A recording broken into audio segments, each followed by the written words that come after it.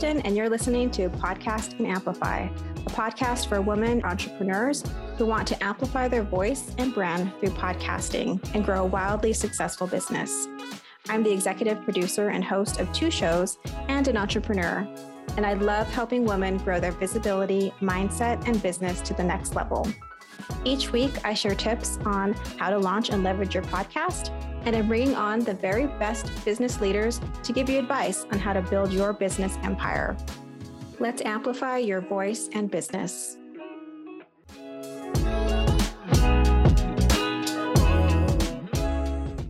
So welcome back to Podcast and Amplify. Today, I have the fabulous Vicki Quinn Frazier on the show, and we are going to talk all about one of my favorite subjects, storytelling.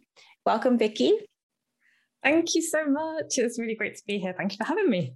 Yeah. So let me read a little bit of your bio so people know more about you and how fabulous you are. So since 2012, Vicki's been helping people outside the mainstream write successful nonfiction books, not just on business, but on wild, wonderful, and a wacky range of topics, which I love. Working with misfits, rebels, misbehaviors, disruptors, renegades, revolutionaries. Oh, all these words are so wonderful. She makes it possible for people to find, tell, and sell their stories. So I know you have workshops that you do and you work with one-on-one clients. Can you tell me where your love of storytelling started? I don't think we've talked about that. I think probably like a lot of writers, it started when I was a really small child with books, just books. I've always been the kid in the corner at a party hiding under the blanket with a book instead of kind of, getting involved with the other stuff. So I just remember from a really early age, I would get so excited when I opened Christmas and birthday presents and there were book tokens rather than kind of, toys and games and things like that. So I think that's where it started. And I just love the ability of a story to transport me from where I was, especially if I was, having a bad day or unhappy or whatever, and I could just jump into a story and it would just take me to a different world. It was like magic.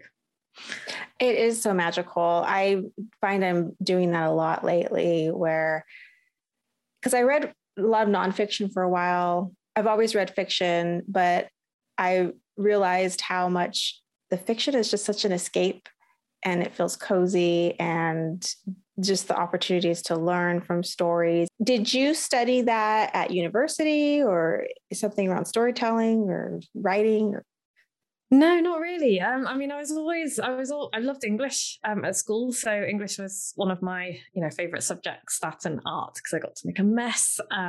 But yeah, English was always one of my subjects. But when it came time to go to university, I actually didn't go to university. I didn't want to do what I was expected to do. Everyone was like, oh, you need to do this, and then you need to go to university, and then you get married, and then you have children, and you do the things in this order. And what I didn't want to do was, and this was probably coupled with a little bit going off the rails, but I didn't want to just go to university for the sake of going to university. I wanted to, because I saw a lot of people who were a little bit older than me kind of going, and it's a bit different in the UK because back then we didn't pay enormous university fees. And I know that in the US it's different.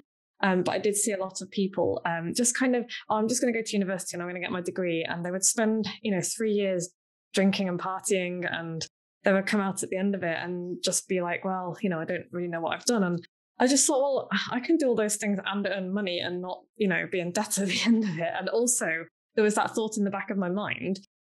I want to do, if I'm going to go to university and study for 3 years, I want to do something that means something to me, that, is going to, I want to be there for a purpose rather than just a party. Because like I said, I was the kid with her nose in a book, so I wasn't really a big party type anyway. And so I actually went to study archaeology and ancient history, which is, of course, all about uncovering the story of people and humans. And I didn't really think about it like that at the time.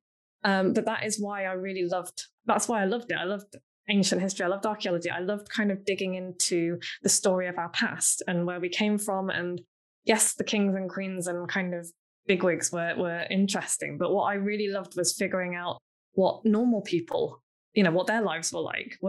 How similar were they to us? And what did they do? And what did they care about? And what were the things they thought about and wrote about? And sung about and what was the art that they made and, all of that kind of thing. So in a way, I guess I kind of studied storytelling and stories at university, but it was a bit indirect.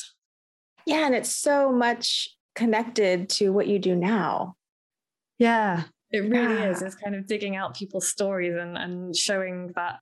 And it is actually, and I, until you asked me this question, I hadn't articulated it in kind of as precisely. But yeah, what I do now is I help people to pull their stories out and realize that actually they really matter. Because one of the things that I hear a lot from people is, oh, I haven't really got anything to say. My story's not that important. It's not that exciting.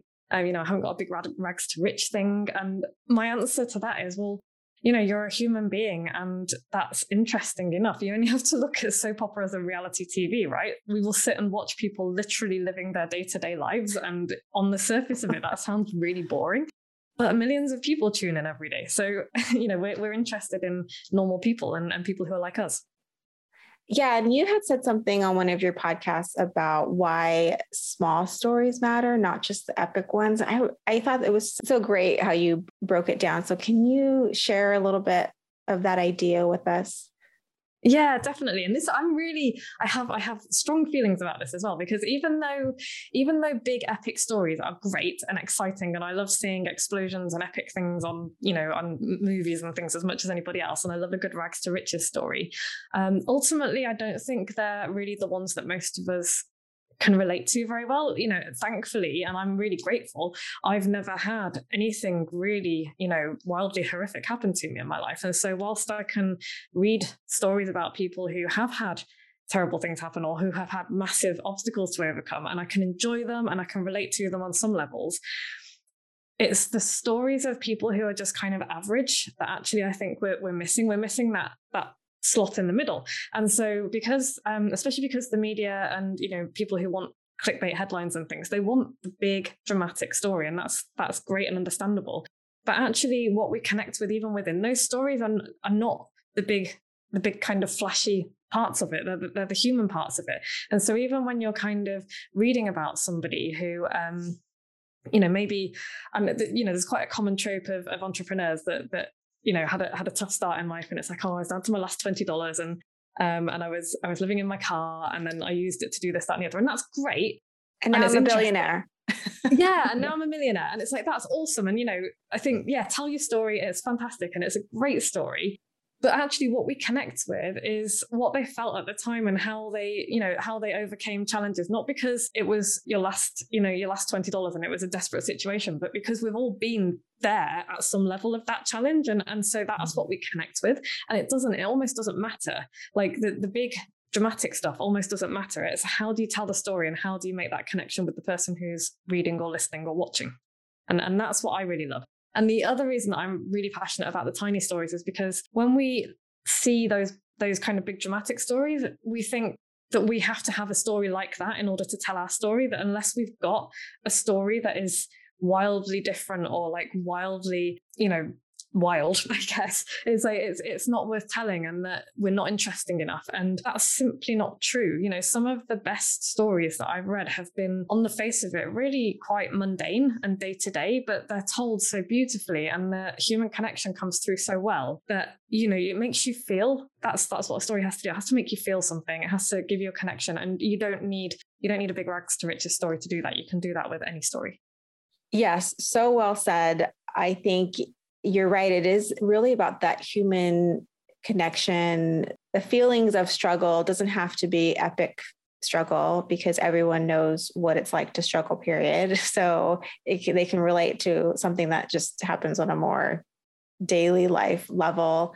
Yeah, you're right. It doesn't have to be an epic struggle. And I think that made me think that the bigger stories, it's not a competition. Suffering is not a competition. It's not graded. It's not, you don't have to feel bad because your struggle wasn't the same as or as big as somebody else's struggle. It's still, to you, it's still a struggle, right? And it was important. And that's the interesting part. It's like, it doesn't matter where you came from, what you were born with, whatever. If you are presented with a challenge and you can overcome it, then that's the interesting part to me. And, related to that is we need more stories from people who are just living their everyday lives.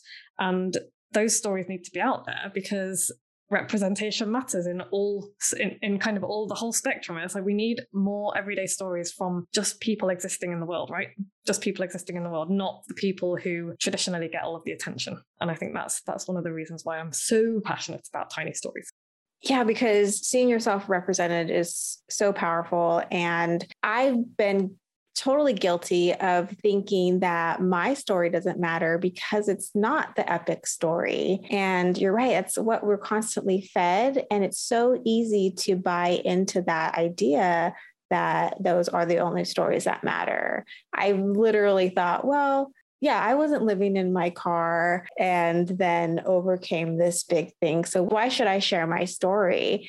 It's so easy to get caught up in the idea that that's the only story that matters. And you're so right when you break it down and you bring it back to like, what are people really going to relate to? And it is that human experience and how important it is and it's something that I'm passionate about as well, is that representation, like people just seeing their own story out there.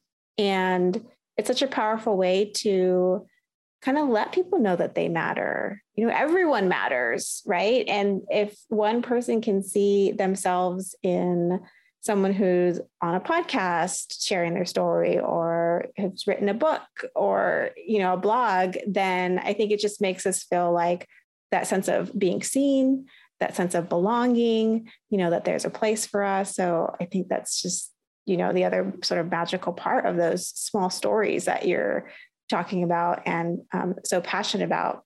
So kind of along those lines in terms of connection. So why do you think storytelling is so important for connection?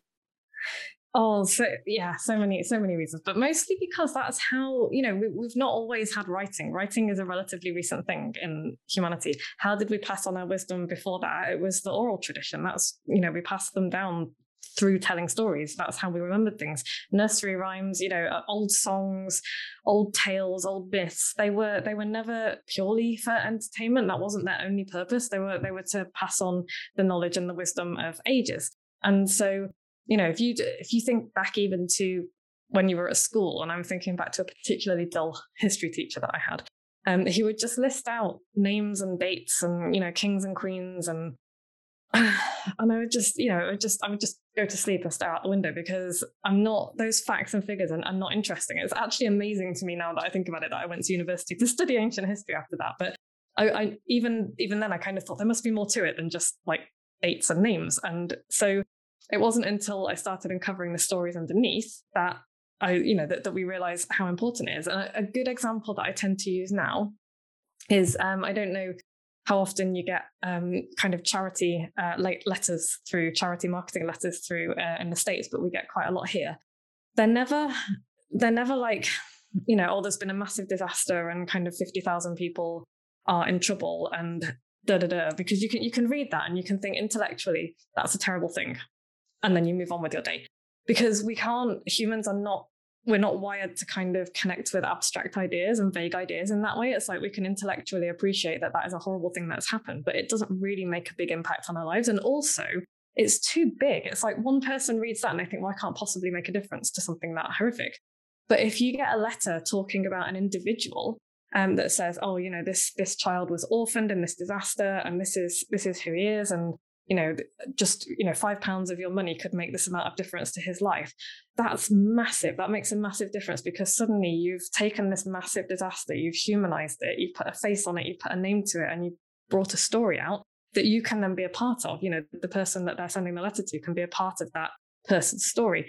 And, the reason that charities do that is because they know the power of storytelling, the power of making a connection between the reader and the writer and, in this case, the charity on the other end. And that works across the board. If you want to make a difference, if you want to make people do something, actually sit up and act and take an action, whatever that might be, you have to make them care. And to make them care, there has to be a story behind it that connects. And so that's another reason why I think storytelling matters so much. And then a third reason, and this goes back to representation again, is all of the things that we said before about needing to see ourselves reflected in the world. actually think it's equally important that we see other people reflected in the world as well. Because, if you don't, I think it was, I'm going to horribly mangle her quote now, but I think in her TED talk, Chimamanda Ngozi Adichie said that it's not that stereotypes are wrong, they're incomplete.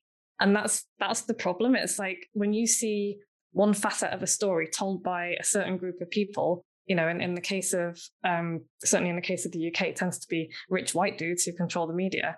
You get one side of a story and you only ever see this kind of, this thing that they want to present to us, whether it's like, oh, these people always need our help, or these people are bad people, or these people are great people. And it's like, well, that's never the whole story. So as soon as we start allowing more tiny stories, more everyday stories that people tell themselves, you start seeing a more complete picture. And it's like, oh, look, those people are fully formed humans with lives and dreams and hopes and things of their own. And suddenly it's not just that they're being represented to people who, look like them, sound like them, think like them. It's that the rest of us as well then get to see those stories and see a completer picture of the world, because we've only got this narrow view of the world. And so I just think that storytelling can do all of those things. It's like magic.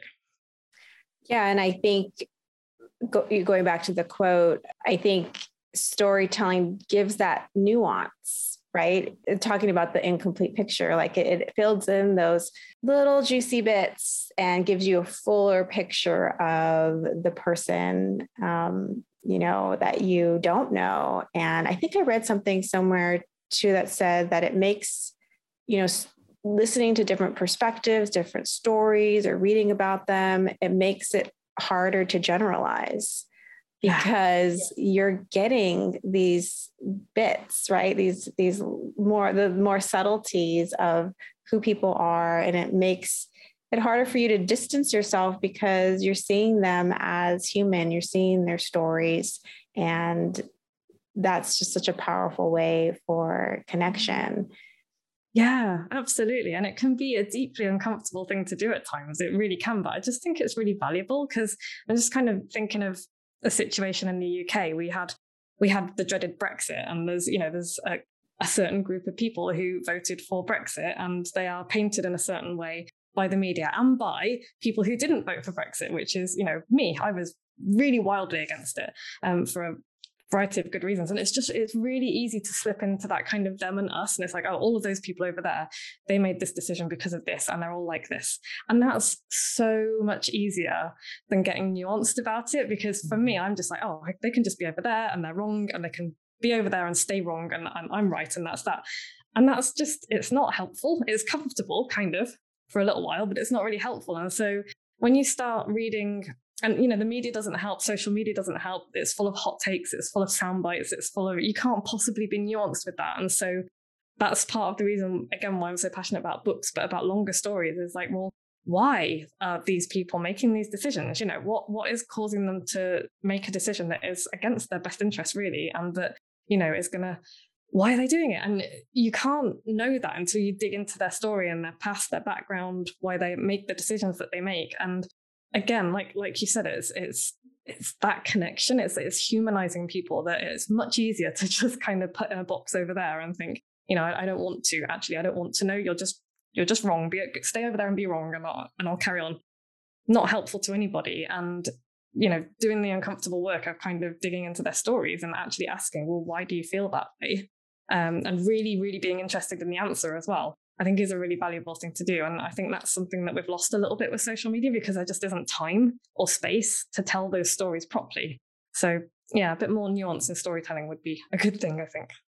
Yeah. And I think social media, I think the intent feels very much like it's supposed to be a distraction, instead of actually like digging in and, a little more critical thinking involved. Yeah. It's like going on there to find out what my opinion is. It's like, if I'm going to go onto Twitter and I'm going to find out what my opinion is, instead of actually and I do that all the time. We all do that because we're busy. We do that with certain subjects, and it's like, I don't have time to learn about this, so I'm going to go over here and find out what other people think, and then maybe I agree with them. But yeah, it's like taking the time to go beyond the Twitter headlines and kind of dig in and read both sides of the story and see if you can figure out, like you say, critical thinking. It's hard work, and we have to put an effort in to do it, and we don't always have time. We don't always want to. So Yeah. And, it's set up to make it easy, right? And it's just dangling right there. And so and I think it's as long as you understand that's what the scenario we're living in is, and then, take steps to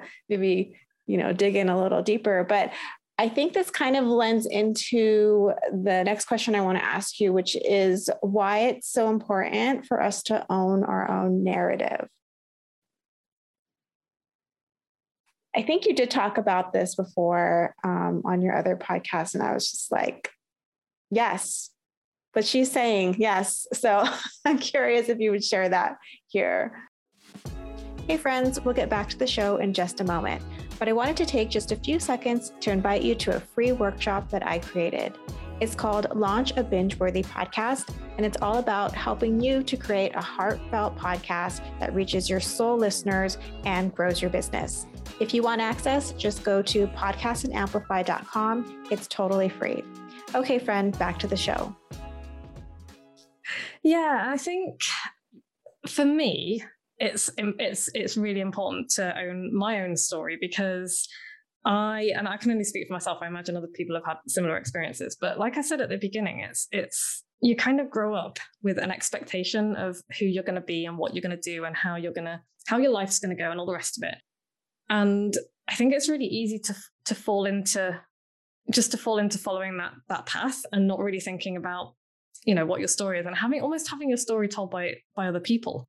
And I think when you start sitting down and thinking about your own story and telling your own story, and I've found this with clients as well, is that they start digging into what they really think about stuff and what they, how they're interpreting their experiences, how they can use their story, how you can take your story and your experiences and use it to shape your future, your present and your future as well. So, you've got this past, you've got this experience that may or may not be similar to somebody else's. And you can then take that, put it on paper, whether anybody else gets to see it or not is immaterial when you kind of first start out, but you can put that down and then start figuring out, well, what does this mean? Who am I? Where am I? What does the world mean to me, and where do I fit into the world? And once you've kind of started doing that, you've got this story that you can then take, certainly from a business point of view, because that's who I work with, is, well, how can I use my narrative to shape the business that I want to have, to reach the people that I want to reach, to help the people that I want to help, and bring the kind of people into my world that are going to be a best fit for me. And so for me, that is probably one of the most powerful reasons that I think it's important for people to own their own narrative. Does that make sense? Yeah. I mean, it can really shape business, how you communicate, because you are trying to reach your audience through a connection and through the story that you tell, and, bringing your own voice to that, your own perspective is so important. And it's the thing that's going to not only help people connect to you, but it's going to set you apart. It's like this weird, people connect with it and it's your own unique thing. Yeah. And that's the thing, because, nothing that we do is really brand new unless you're Elon Musk and you're producing the next, rocket to Mars, which is the only one that there is as far as I know.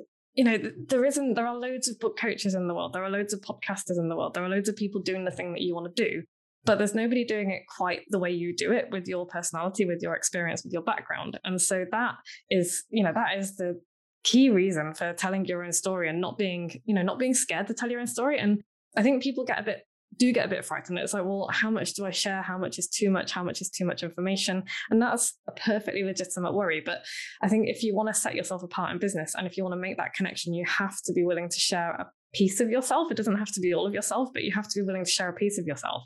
And there's, that also gives people the option to make up their own minds as well. Because I think a lot of the time, especially in online marketing, especially in the world I've been in, you see quite often people being like, oh, here is a problem and I have the solution and this is how you do it. And that's, it's quite bro marketing, and it can be quite off-putting. It's like, oh, I need to go and do that thing over there. Whereas if you're telling your story and your experience and kind of showing what's possible, I think that is, for a lot of people, they're gonna listen to your story or watch your story or read your story, and they're gonna think, oh yeah, that sounds familiar to me. I've been through something similar. That's really interesting. I wonder if that approach will help me. Or even better, if you're not even saying, this is the only way to do things, it's like, this is who I am. Maybe we can, maybe my experience sounds familiar. Maybe my experience can help you. Maybe we'll be able to work together. And that allows people then to kind of get to know you a bit better and think, okay, maybe her experience is similar enough to mine that it means that, yeah, I could go and work with her. Maybe she will be able to help me. I think it leaves a bit more, like I said, a little bit more space for nuance. A little bit more space for people to get to know you, and it just feels a bit less pushy. And I'm definitely not saying don't sell yourself, because if you want to sell stuff, you've got to sell your stuff.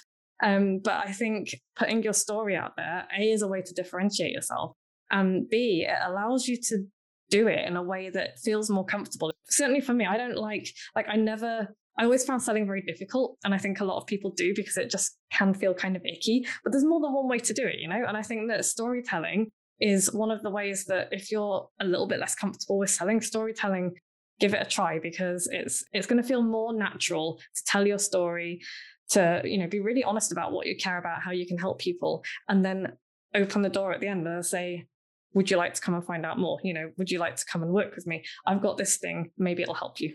And that can be quite a natural ending to the story that you're telling. Storytelling, it does everything. It does. It's like magic. It sells, it connects, it humanizes. Such a powerful tool. I don't know if tool seems like such a simple way to describe it, but are there any ways that you want to share, like that you help people tap into their stories? I know that's what you do. That's your wheelhouse. And if you could leave listeners with just one way that they can tap into their story that represents them and who they are. Yeah, definitely. I've got a couple of suggestions. One is I'm sure people have heard this before, but morning pages is one of my favorite things. It's a Julia Cameron thing. She does her morning pages. They don't have to be done in the morning, but before I sit down and write anything, I always just empty all of the head trash out of my head. I just empty stuff. Sometimes it's a shopping list. Sometimes it's something, that's really annoyed me. Sometimes it's something that's really upset me. Sometimes it's something I'm really happy about. But I need to get all of that stuff out of the way. And I find that often that just that kind of stream of consciousness will morph into something else. And that again is part of our story, right? If we're kind of talking about the stuff that's happening in our day-to-day lives, that's an insight into what we care about today, what's bothering us, what is important to us, all of that stuff. So that's my first thing is literally just write. And if you get stuck, write about being stuck. So like, I'm really struggling to write about this thing and I'm stuck on it because of this. And that can be really insightful as well, because if you're writing about, not being able to write, and a lot of people do find it difficult to write about themselves, then, write about that and dig into, why am I finding it difficult to write about myself? Am I uncomfortable because I feel like I'm bragging? Am I uncomfortable because I'm touching on something that makes me feel a bit icky? Am I opening an old wound? And that can be really revealing, not just of your own story, but of the stuff that's getting in your way, the stuff that's blocking you from writing. None of this has to ever be seen by anybody else. This is private stuff. So that's the first thing. I've got a bunch of prompts that I get people to think about. So one of them is, what's the thing that made you happy this week? What's the thing that really made you angry this week? What's the thing that made you laugh? And, what's the thing that drives you crazy about the business about the industry that you're in, that kind of thing. That can be a really good prompt as well if you're thinking about digging into your story as it relates to your values and the things that you care about, if you're thinking about business stuff. And then my final thing that I have to suggest, and this is a bit more kind of thinking about telling your story and your life as a whole in more of an autobiographical way, is make a timeline of your life. So starting with when you were born and then all of the kind of major dates. So it might be like, first job, 18th birthday, first car, maybe stuff that's happened to you, happy or sad or traumatic or amazing, all of those things that have happened to shape you, to change who you are and maybe shift your path in life. And have that as a starting point. Just have that to look at and think, if I want to write about something, if I want to tell part of my story, would any of these things be useful? And then I also encourage people to overlay on top of that. So say, if I was thinking about 1980, I'm going to get the date wrong now, it's just going to be very embarrassing, but I was thinking about 1984 or something, it would be like, this thing happened. And that's also the year the Berlin Wall came down, which was like a massive global event. So if you can then kind of look at what was going on in the world around you, either local or national or international, that can help to put your memories and your personal memories in some context of what was going on in the wider world as well. So that's a way to start kind of thinking about your story, what shaped you, what's made you the person that you are. Not kind of to go into too much detail about writing memoir and autobiography, but I just think if you're thinking about your story in terms of your business and what you want to share, that can be a really good place to start, just to give you those, those things that have maybe something will pop up that you think, gosh, I'd forgotten about that. I wonder if that had a really profound effect on what I'm doing now. And that it can be quite an interesting exercise. Oh, I love the timeline. I think because I'm like a visual person and I like lists. Yeah. So it's kind of combining the two. That's perfect. But yeah, like I'm totally going to do that. I love that idea because it's kind of mapping out, those key things that happen in your life. And those are the things that I think are going to spark writing or ideas, because they were memorable because you're putting them in the timeline. And then I love writing about the being stuck, because I had in my head this visual of like a car going over a speed bump and it just like pushing it over that, that speed bump a little bit more and getting you through to the other side, because you're right. Writing can be really difficult for even the best writers. And you just kind of need to push through a little bit to just write about being stuck, which I love. Yeah. Definitely. It also forces you to let go of the need to produce something perfect, because I think that's the other thing that stops a lot of people, is this idea that this stops me. Like if I get stuck, the first question that I ask myself is, am I trying to write a perfect first sentence?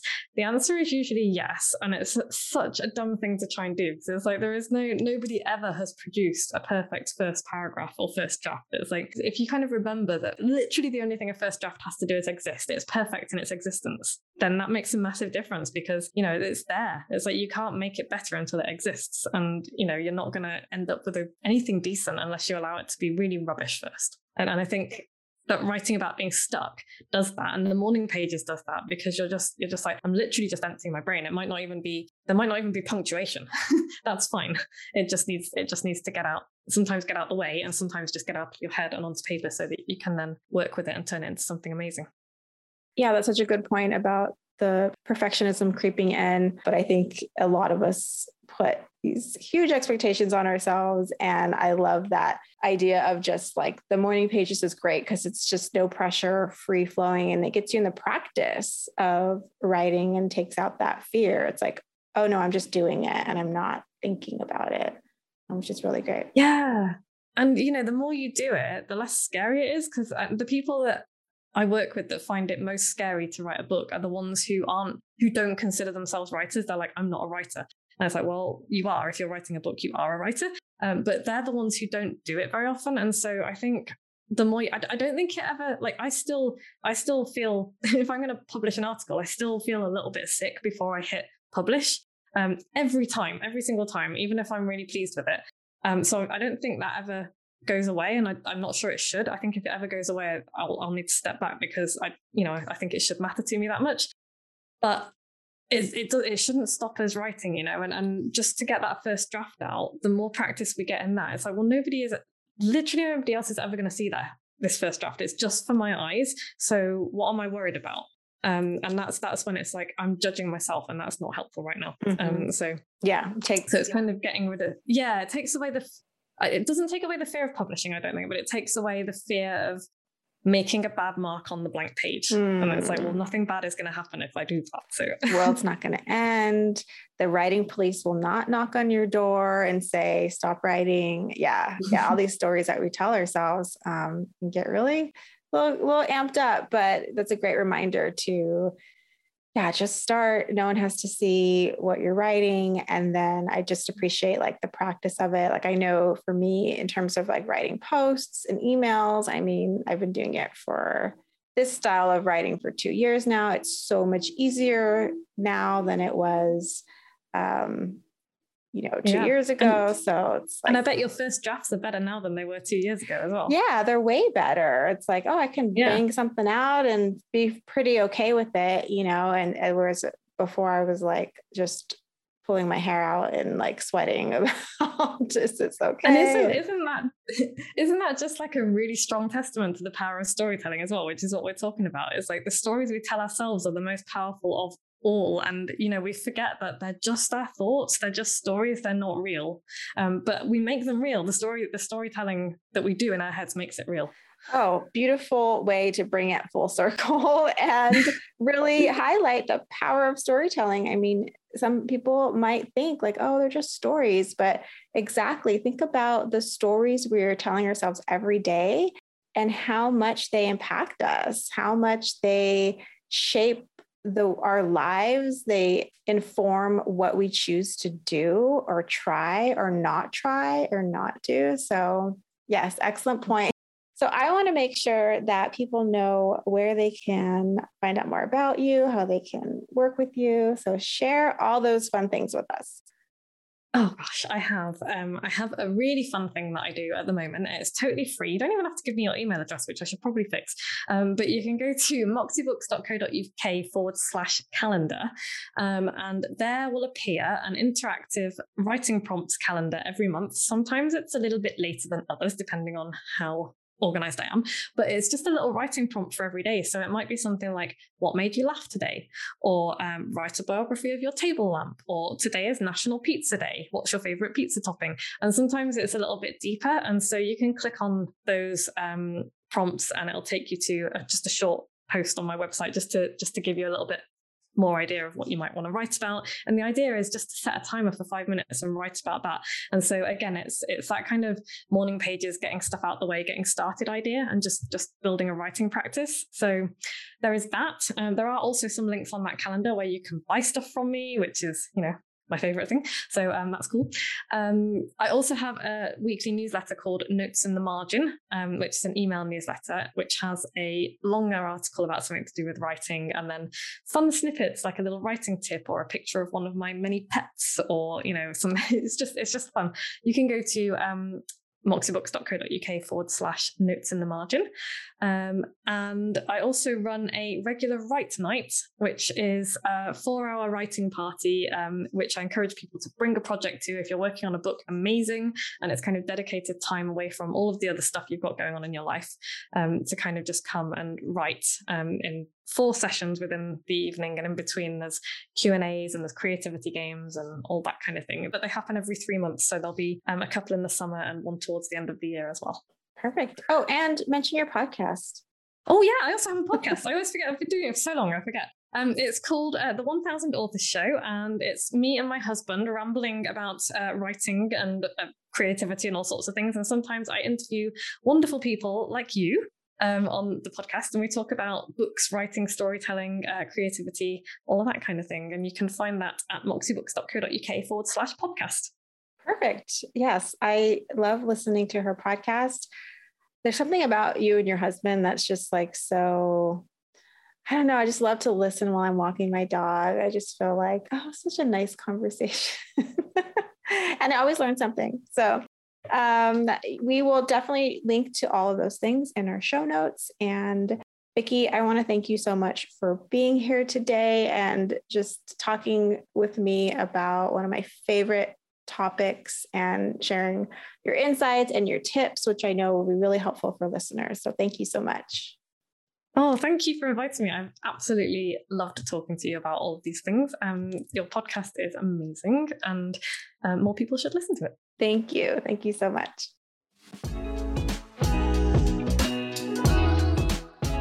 If you loved today's episode, please subscribe so you don't miss a show.